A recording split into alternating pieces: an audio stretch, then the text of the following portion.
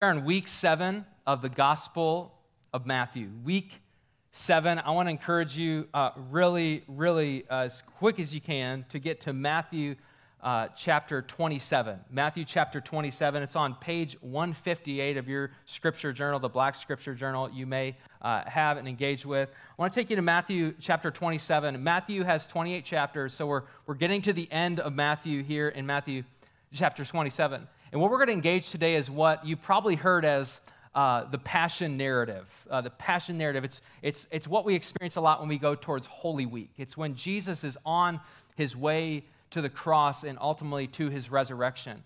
One of the things that was true about Jesus' life and ministry, especially in Matthew, is that Jesus multiple times said, "Hey, disciples, I've come to heal. I've come to teach, I've come to usher in God's kingdom, I've come to do all these things." But ultimately, disciples, friends, close followers, I'm here ultimately to die. I'm here ultimately to give my life for you and be raised up, to show that I have authority and victory over death. But ultimately, I'm here to die. And you can read it through the Gospel of Matthew and the other Gospels.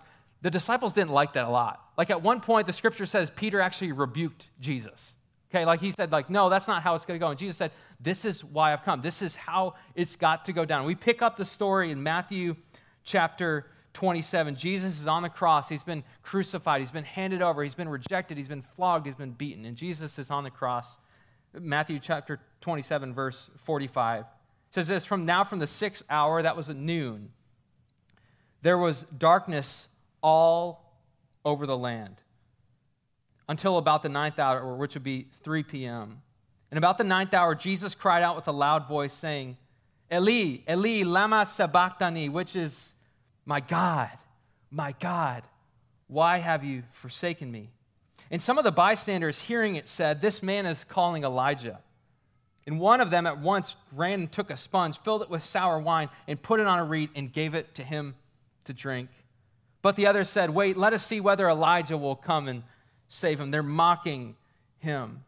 And Jesus cried out again with a loud voice and yielded up his spirit. And in that moment, the Son of God, the Son of Man, Jesus, who had had this earthly life and ministry, who had preached and healed and proclaimed and led and taught, dies. He dies. He yields up his spirit. Crucifixion was a death meant to suffocate the human body. It was to orient the person in such a way on these beams that their body would cave in on itself. They could no longer breathe properly and suffocate and die. And Jesus, he gives his last breath. He yields his spirit and he dies. And we're not going to hang here for too much longer, but I want to remind you today that to Jesus, you're worth dying for. You're worth dying for. You're worth going to a cross. You're worth experiencing the full weight of separation from God. You're worth experiencing every sin, every sickness, every disease at one moment and being literally crushed by it. You're worth dying for. The cross says to you, it says to me, Jesus thinks you're worth dying for. Maybe sometime or another you felt like your life is not even worth living. Jesus said, your life is worth me giving my life for. You're worth dying for. But as you likely know, that's not the end of the story. Matthew 27, verse 62, we're jumping around a little bit. It says this, the next day, Saturday, that is, after the day of preparation for the Sabbath, which would be Friday, the chief priests and the Pharisees gathered before Pilate and said, Sir, remember how that imposter said while he was still alive, after 3 days I'll rise? Remember, Jesus said that multiple times. Therefore, Sir, order the tomb to be made secure until the 3rd day, lest his disciples go and steal him away and tell the people he has risen from the dead. And the last fraud will be worse than the first. Pilate said to them, You have a guard of soldiers. Go, Make it as secure as you can. So they went and made the tomb secure by sealing the stone and setting a guard. Matthew 28, verse 1. Now after the Sabbath, after Saturday, Sunday morning, toward the dawn of the first day of the week, Mary Magdalene and the other Mary went to see the tomb. They went to see the tomb. Mary Magdalene, this lady that Jesus had cast 7 demons out of, that Jesus had performed this miraculous sign for her, that had liberated her to live a new life, given her dignity back, given her a story to live, Mary Magdalene. And you may hear the other Mary, that's not the mother of Jesus, okay? It's a mother of close disciples of Jesus. She followed around Jesus. She was actually a distant relative of Jesus. And so she had seen Jesus live his life for 33 years. She had been around Jesus. She had heard him talk. She had heard everything that Jesus predicted to come true in his life and ministry. She had a lot of trust. She had a lot of relationship with Jesus. And these 2 Marys are now going towards the tomb. And I just want you to imagine for a second. Imagine if you're Mary Magdalene. Imagine if you have Mary's story. You've been healed and redeemed and set free and cleansed and given hope and a future by this man. And everything he said until this point has come true. But then Jesus dies. He dies. And they go to the tomb with spices because that's what you did for dead bodies. You anointed them. You preserved them. Eventually the body would erode and the bones would be taken elsewhere. But they go, and Mary Magdalene goes. Imagine if you're the other Mary and you've known Jesus. He's almost your cousin, your nephew. You've seen him grow up. You've seen him through his adolescence and his hormones, but he's been like the Savior of the world, like the Son of God, the Son of Man. He's been perfect the whole time. And you and your whole family believe in him. And imagine going to the tomb. It's not a hopeful scene. It's not a hopeful scene. It's at least a 2.5 mile walk. And they go very early. And I would just picture that the Marys haven't slept much. I would just picture that the Sabbath wasn't like a lot of other Sabbaths. I picture there's a little more grief, a little more questions why, a little more mystery, a little more sorrow, and probably a lot of disappointment. Probably a lot of disappointment. And I'm specifically captured by Mary Magdalene. Mary Magdalene, as you recall, she was the one who poured out her perfume on Jesus' feet as an act of worship, as an act of gratitude. And even Jesus' disciples said, this is like a waste. Like, this is a waste of all kinds of days of wages. And that was her act of worship. I imagine Mary Magdalene, she's going to the tomb as one last act of worship. She's going to the tomb with one last act of, the least I could do to Jesus, after all he's done for me, yes, he's died, the least I could do is go anoint his body. The least I could do to go to his tomb and honor him and bless him in that way. And they're going to see a body that's been beaten beyond recognition. They're going to see a flogged, mutilated Jesus wrapped up in some linens. It's not a pretty story. But look what happens when they get there. Look what happens when they get there. They're going to the tomb. Toward the dawn of the first day of the week, Mary Magdalene and the other Mary went to see the tomb. And behold, there was a great earthquake.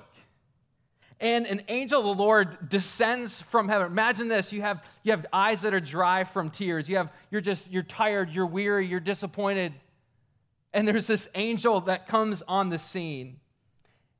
He descends from heaven and came back and rolled the stone and sat on it. Now you encounter this angel. I have to imagine the angel had a little fun, like, morning, Mary, other Mary, good to see you.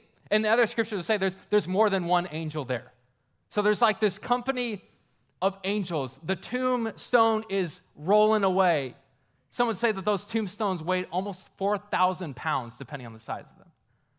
This is no man dressed in like a white tunic, okay? This is an angel from heaven. He descends, moves this, and encounters these people. His appearance was like lightning, and his clothing white as snow. And for fear of him, the guards trembled and became like dead men.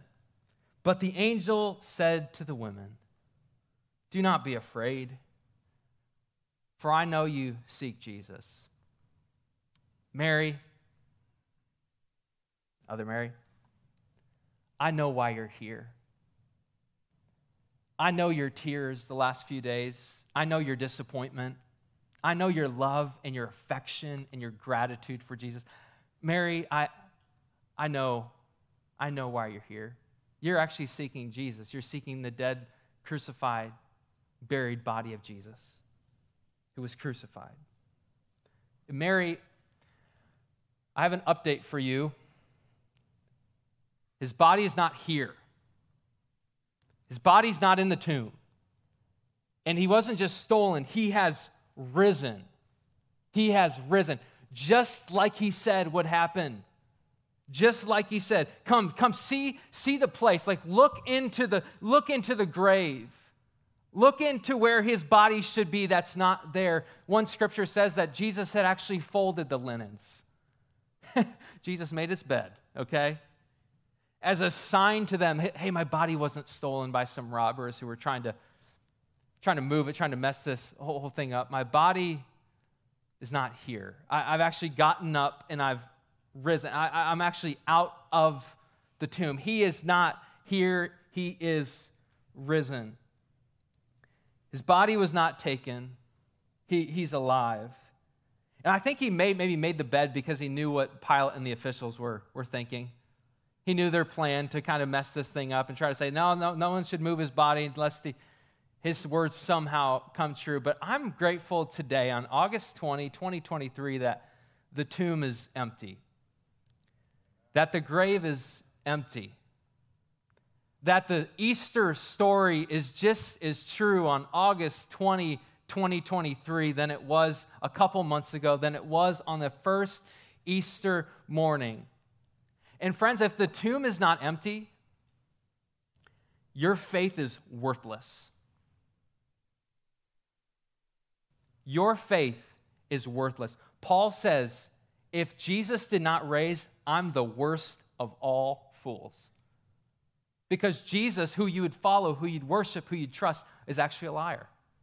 Maybe he healed some people, he raised his friend Lazarus, but if he did not raise from the grave, if he's not risen, if he did not appear to 500 plus people, if even secular scholars at the time not believing in Jesus, they account to this resurrection that happened. If that didn't happen, your faith means nothing.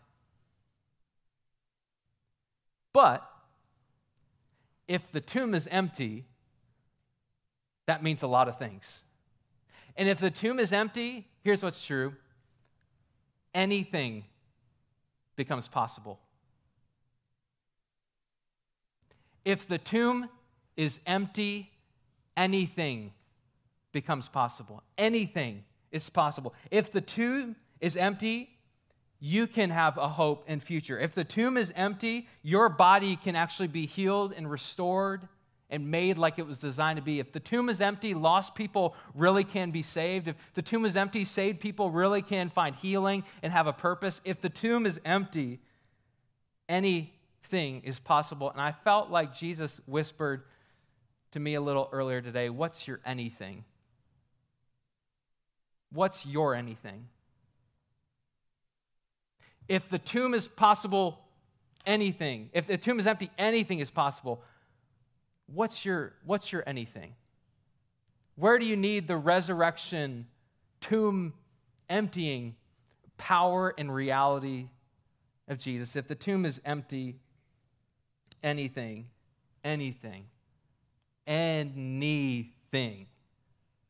is possible. And I'm grateful for that.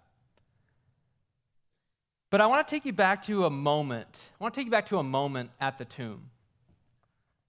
I want to take you back to a moment at the tomb. Scripture says, now after the Sabbath, toward the dawn of the first of the week, Mary Magdalene, the other Mary, went to see the tomb. They went to the tomb. They're at the tomb. And I want you to I want to use the tomb as a word picture for us today. Imagine them in that state. They're at the tomb. They're at the tomb. And I want to use this word picture of the tomb for this, that it's any place that we go trying to find life where there's not life. It's any place we go, and as the other gospel accounts would say, they look for the living among the dead. The tomb is this. It's any place we are looking for life apart from Jesus. The tomb is this picture of any place we're looking for life where Jesus is not. Any place we're looking for satisfaction, for hope, for identity, for security, where Jesus is not. And because we're human, and because we're fallen, and because we need a Savior, the reality is we all have a tomb. We all have a place or places that we go looking for life where there's not life. We all have places we're tempted. We can often try to find life and satisfaction and hope apart from Jesus. Let me ask you a couple of questions today. First is, what's your tomb? What's your tomb? If you're really, really honest with yourself and with Jesus, what's the place you're tempted to find life apart from Jesus?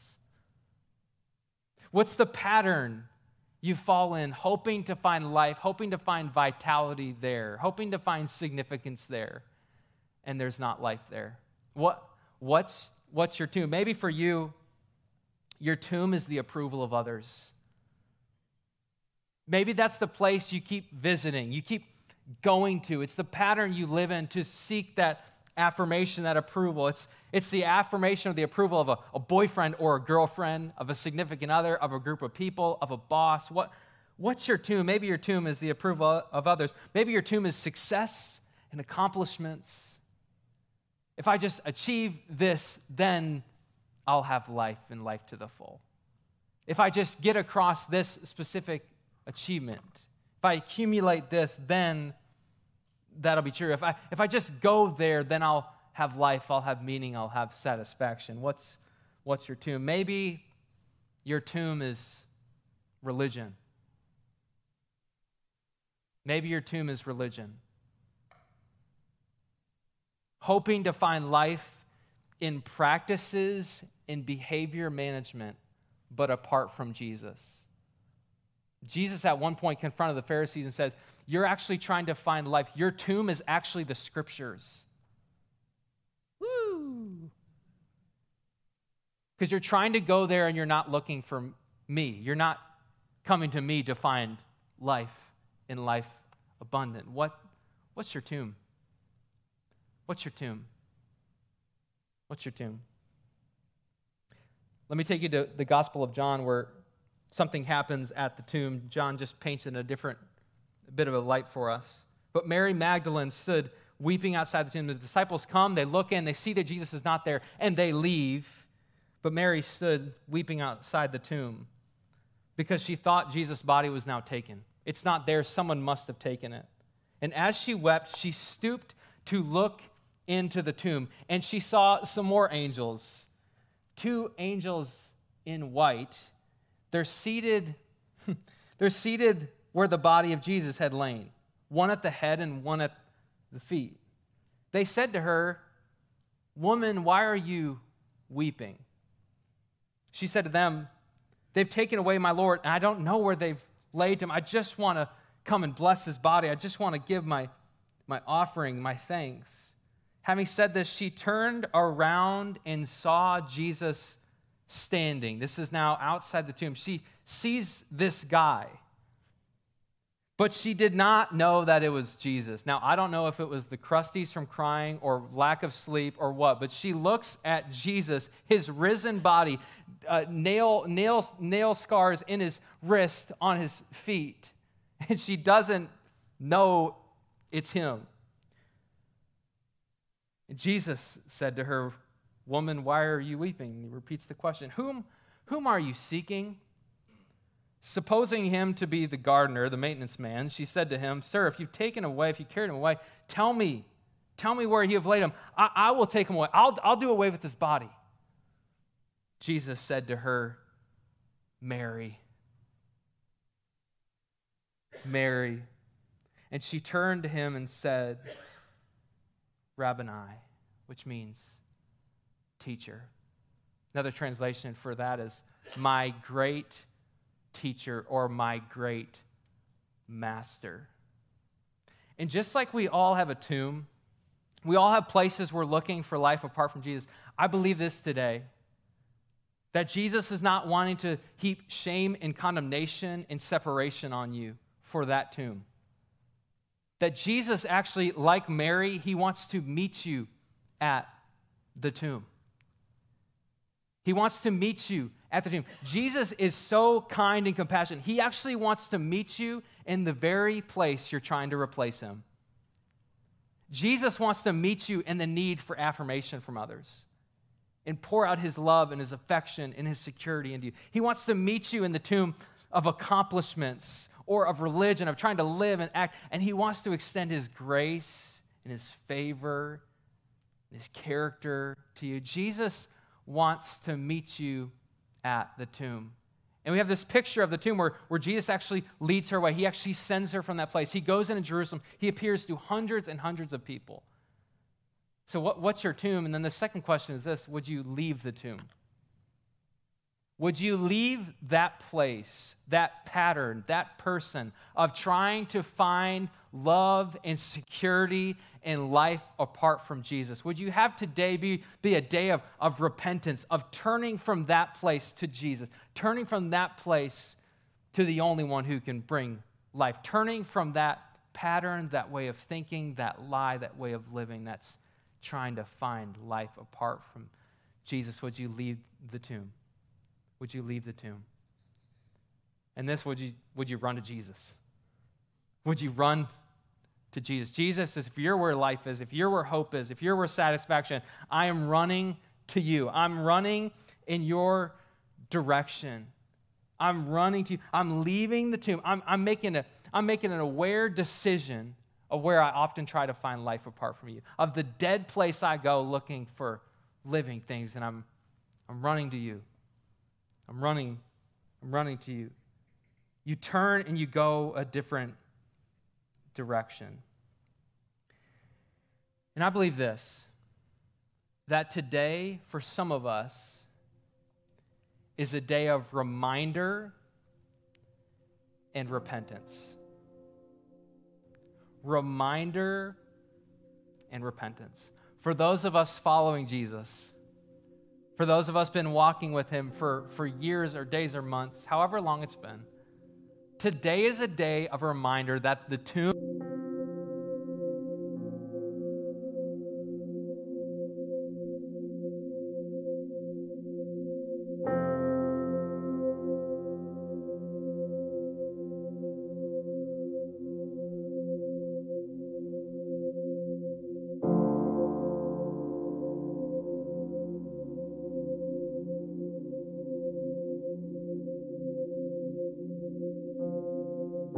posturing back to Jesus in the big ways, in the small ways we've turned and tried to find life in other places. It's a day of reminder and repentance. And let me just invite you, if you've been following Jesus, if you're a follower of Jesus, would you let the Holy Spirit remind you?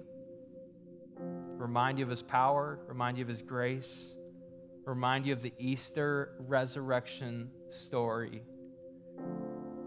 And would you let his kindness and that reminder lead you to repentance? A repentant heart that says, Jesus, I want to find life and hope and satisfaction in you alone. That's for some of us. Others of us, I believe today is a day of revelation and repentance. I believe today is a day of revelation and repentance. Revelation is when God takes the blinders off, when he opens truth to us, when he reveals himself to you. And maybe you're here today and you've never appropriated, you've never welcomed the resurrection of Jesus into your life. Maybe you're here today and you've never welcomed the lordship of a Jesus who beat death on your behalf, who, yes, thinks you're worth dying for, but left the tomb and showed his victory over death. I believe today the Spirit of God would want to take those blinders off, show you of your need for him, and would you experience repentance as well? Would you turn towards Jesus? Would you leave the tomb? Would you leave the tomb of religion, of self-satisfaction, of sin, of separation from him, and would you run towards Jesus? So let me, for all of us, encourage us with this. Would you respond? Would you respond?